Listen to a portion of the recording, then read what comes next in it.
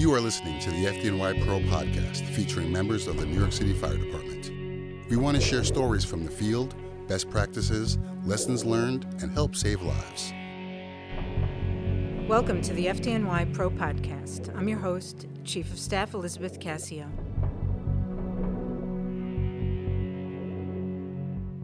"2022 marks the 25th anniversary of the untimely death of FDNY EMT Tracy Allen Lee, who was the first EMT to contract HIV on duty in the city and in the country. Allen Lee dedicated her life to caring for others, but spent the years leading up to her death fighting for the benefits for an illness obtained while in the line of duty.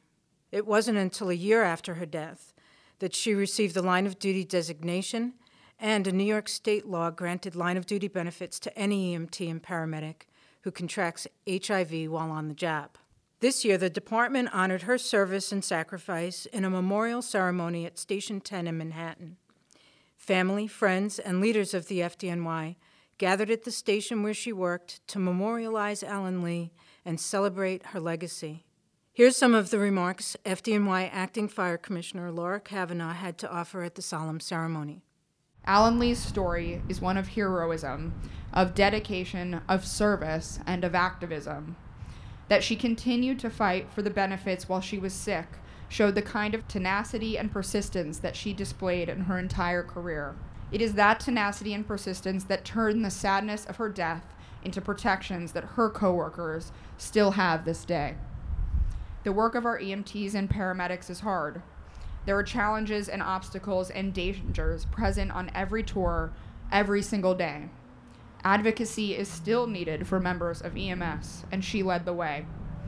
We know our members are safer because of EMT Allen Lee, and while we are deeply saddened by her death, we are so grateful that she continued to fight for the benefits she and others so deserve. Doing so made our members better protected for decades to come. She was incredibly brave in her service, in how she battled her illness, and how she fought for her rights and the rights of others. She leaves behind a legacy of selflessness and dedication to service. We continue to remember her life and her work, and we feel appreciation for the kind of EMT she was and the tremendous legacy she left behind. The incident that changed everything happened on November 1st, 1989, when EMT Allen Lee responded to a patient in cardiac arrest in Midtown Manhattan who was severely bleeding. Allen Lee and her co-workers had to move a patient out of a cramped apartment into the hallway to continue patient care. While attempting to move the patient, her gloved hand was caught on a nail, tearing the glove and cutting her thumb. Unaware of her own wound, she continued working on the patient, whose blood mixed with hers. Allen Lee's former colleague, retired Deputy Chief Jackie Sullivan, can vividly recall the life-altering events of that night. I wasn't her partner that night. I was on another unit.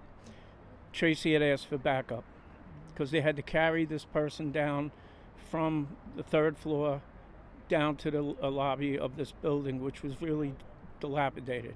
At the time when the AIDS epidemic was occurring, the city was placing people in hotels. People who tested positive with AIDS? Yes. Okay. But we had no knowledge that this patient had AIDS. He was an unconscious stabbing victim. So Tracy and her partner were carrying down the stairs. Somehow Tracy, there was a nail and a protrusion out of the wall. Tracy's glove got caught, and part of her thumb right here started to bleed, but she didn't realize that. And then in the ambulance, we backed her up.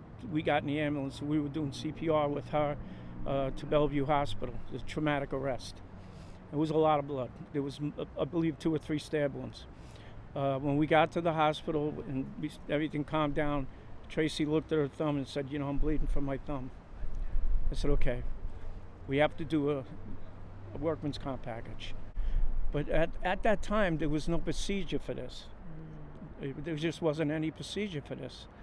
So we just followed the regular guidelines of submitting a workman's comp package.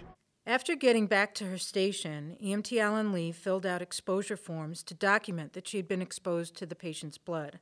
At that time, she did not know that the patient was HIV positive. 5 years later, in May 1994, she was admitted to the hospital for an upper respiratory infection.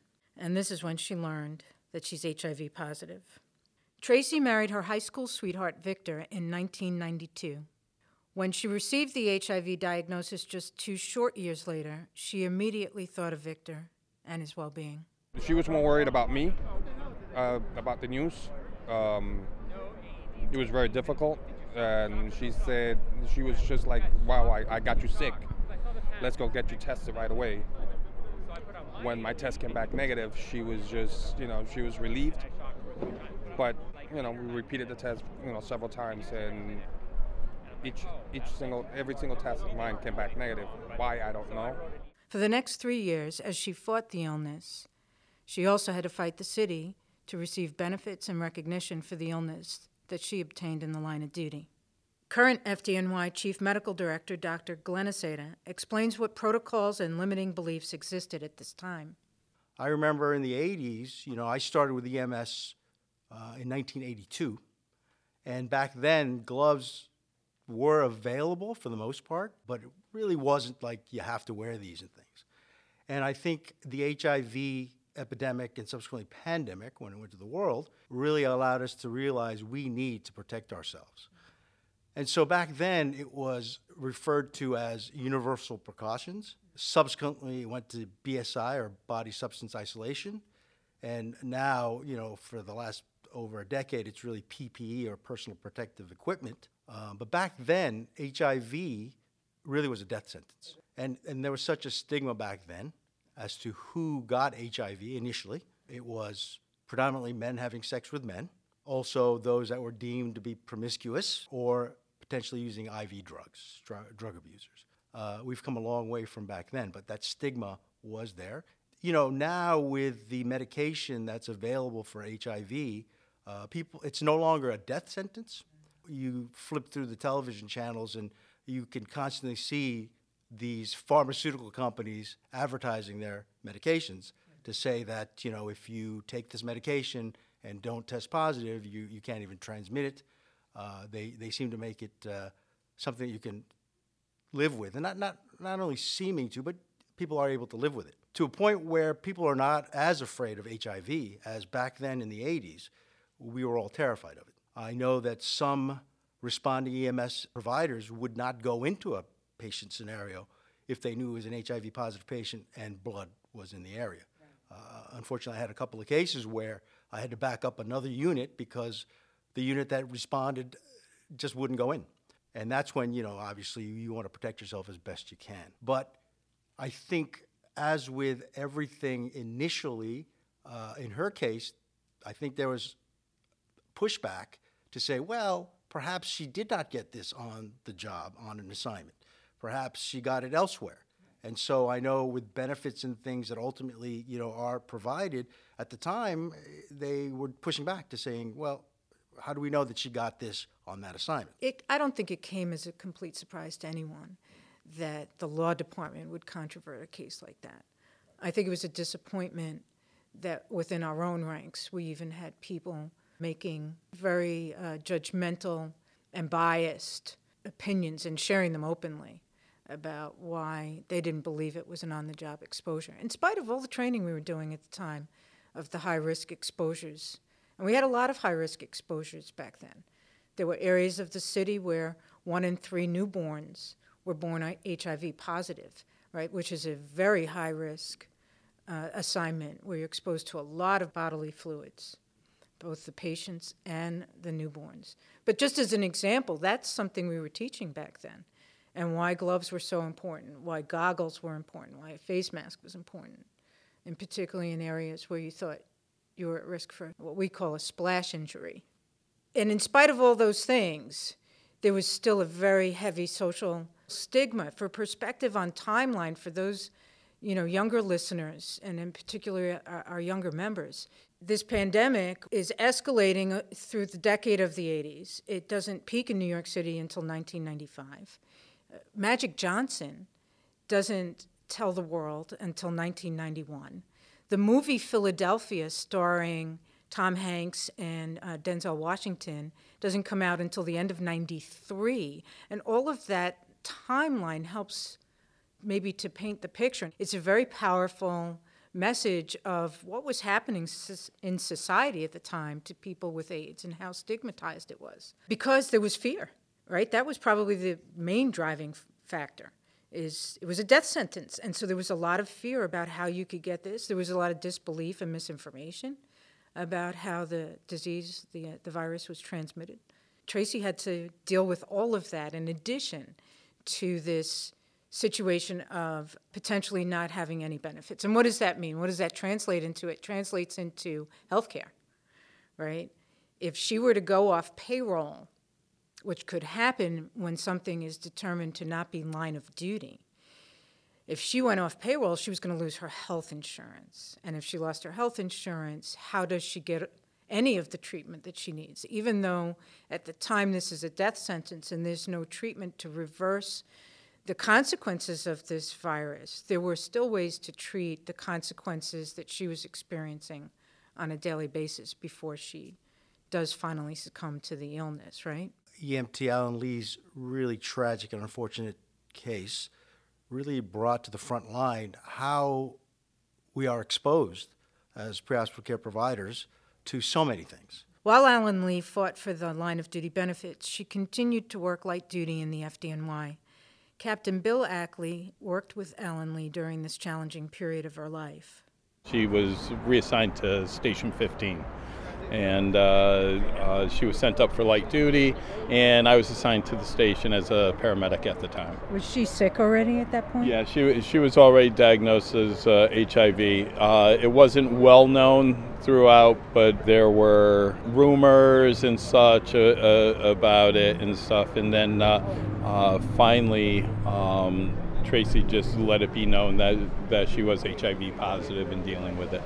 Tracy was beautiful inside and out. I mean, she was a good person. She was warm and caring and funny, and she maintained her dignity and she maintained her humor, even in the face of what she knew was going to ultimately be the end of her life. And she just wanted to make sure that we were all okay, and she did. It wouldn't be until her funeral that Mayor Rudy Giuliani announced that EMT Alan Lee would receive the benefits owed to her.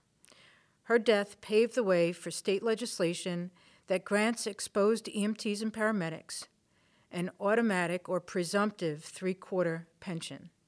Here's Dr. Aceta again to highlight the significance of this momentous decision. This tragedy with Tracy, her struggles, really allowed things to escalate to now where we are reporting things as a possible exposure very early on because there are some time limits. And so if there's a potential exposure, we'd rather err on the side of caution to say, listen, let's fill out this paperwork. If it turns out not to be anything, at least we have it documented in case it does turn positive, because you can't go back and say it's related to that. There's no documentation. The medical equipment unit, the medical equipment committee, they're always looking at obviously medical equipment as well as, and that would include PPE, what level do we need? What kind of protection should we have as a minimum?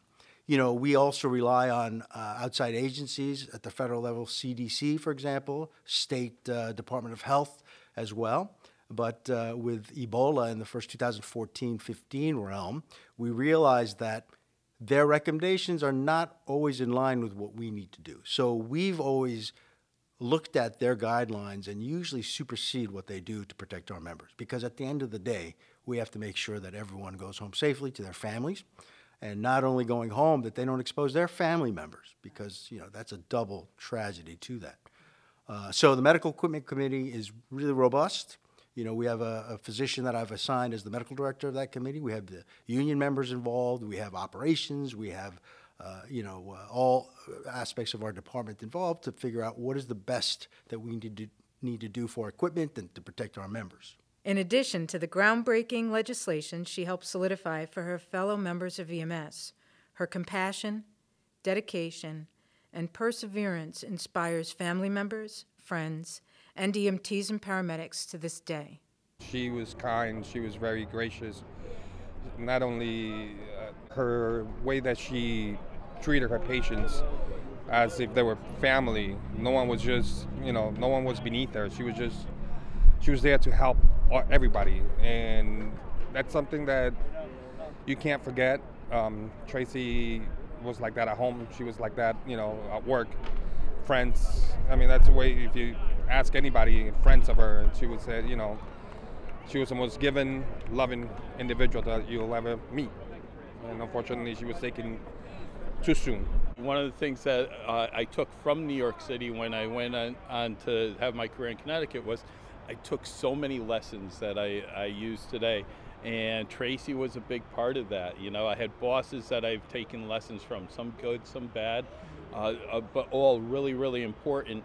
And Tracy, what I took with me from Tracy was the empathy and how important people were, and how necessary it was to maintain that when it's really easy in this job to forget about that and to become jaded or crass or even disrespectful of people in their situations. Tracy never allowed that to happen for me, and so I've always tried to pass that along to the folks that I work with, but also to the students that I teach and come in contact with. And I try to represent that in EMS and how important that is for us to be, we always want to be recognized as a third service or have equality with others in healthcare field. Well, Tracy epitomized that, because there was not a less of a person. Everybody was human, and that's what we needed to focus on, was taking care of people.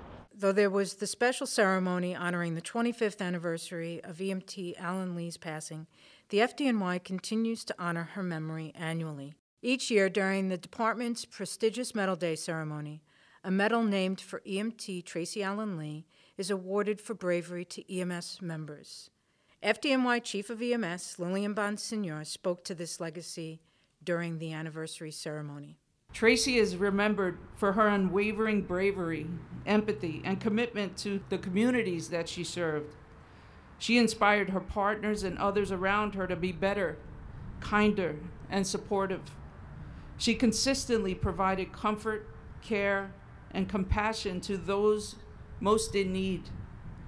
Tracy was taken from us way too soon. However, she is still with us today, remembered as both a legacy and an angel. We shall never forget her touching parting message to her EMS family, and I quote, "You make a difference every day. Saving lives is so important, and I want each of you to promise to stay safe and careful. Forever mindful of your sacrifice, Tracy, we promise to continue making a difference. We promise to continue saving lives. We promise to remain careful and safe. We are humbled and thankful and still grieve your absence. Your memory and the precedents you set affords us protections. We are forever indebted to you and your family. With peace in our hearts and a promise in our minds, we shall always honor, appreciate, thank, and celebrate the impact of Tracy Allen Lee."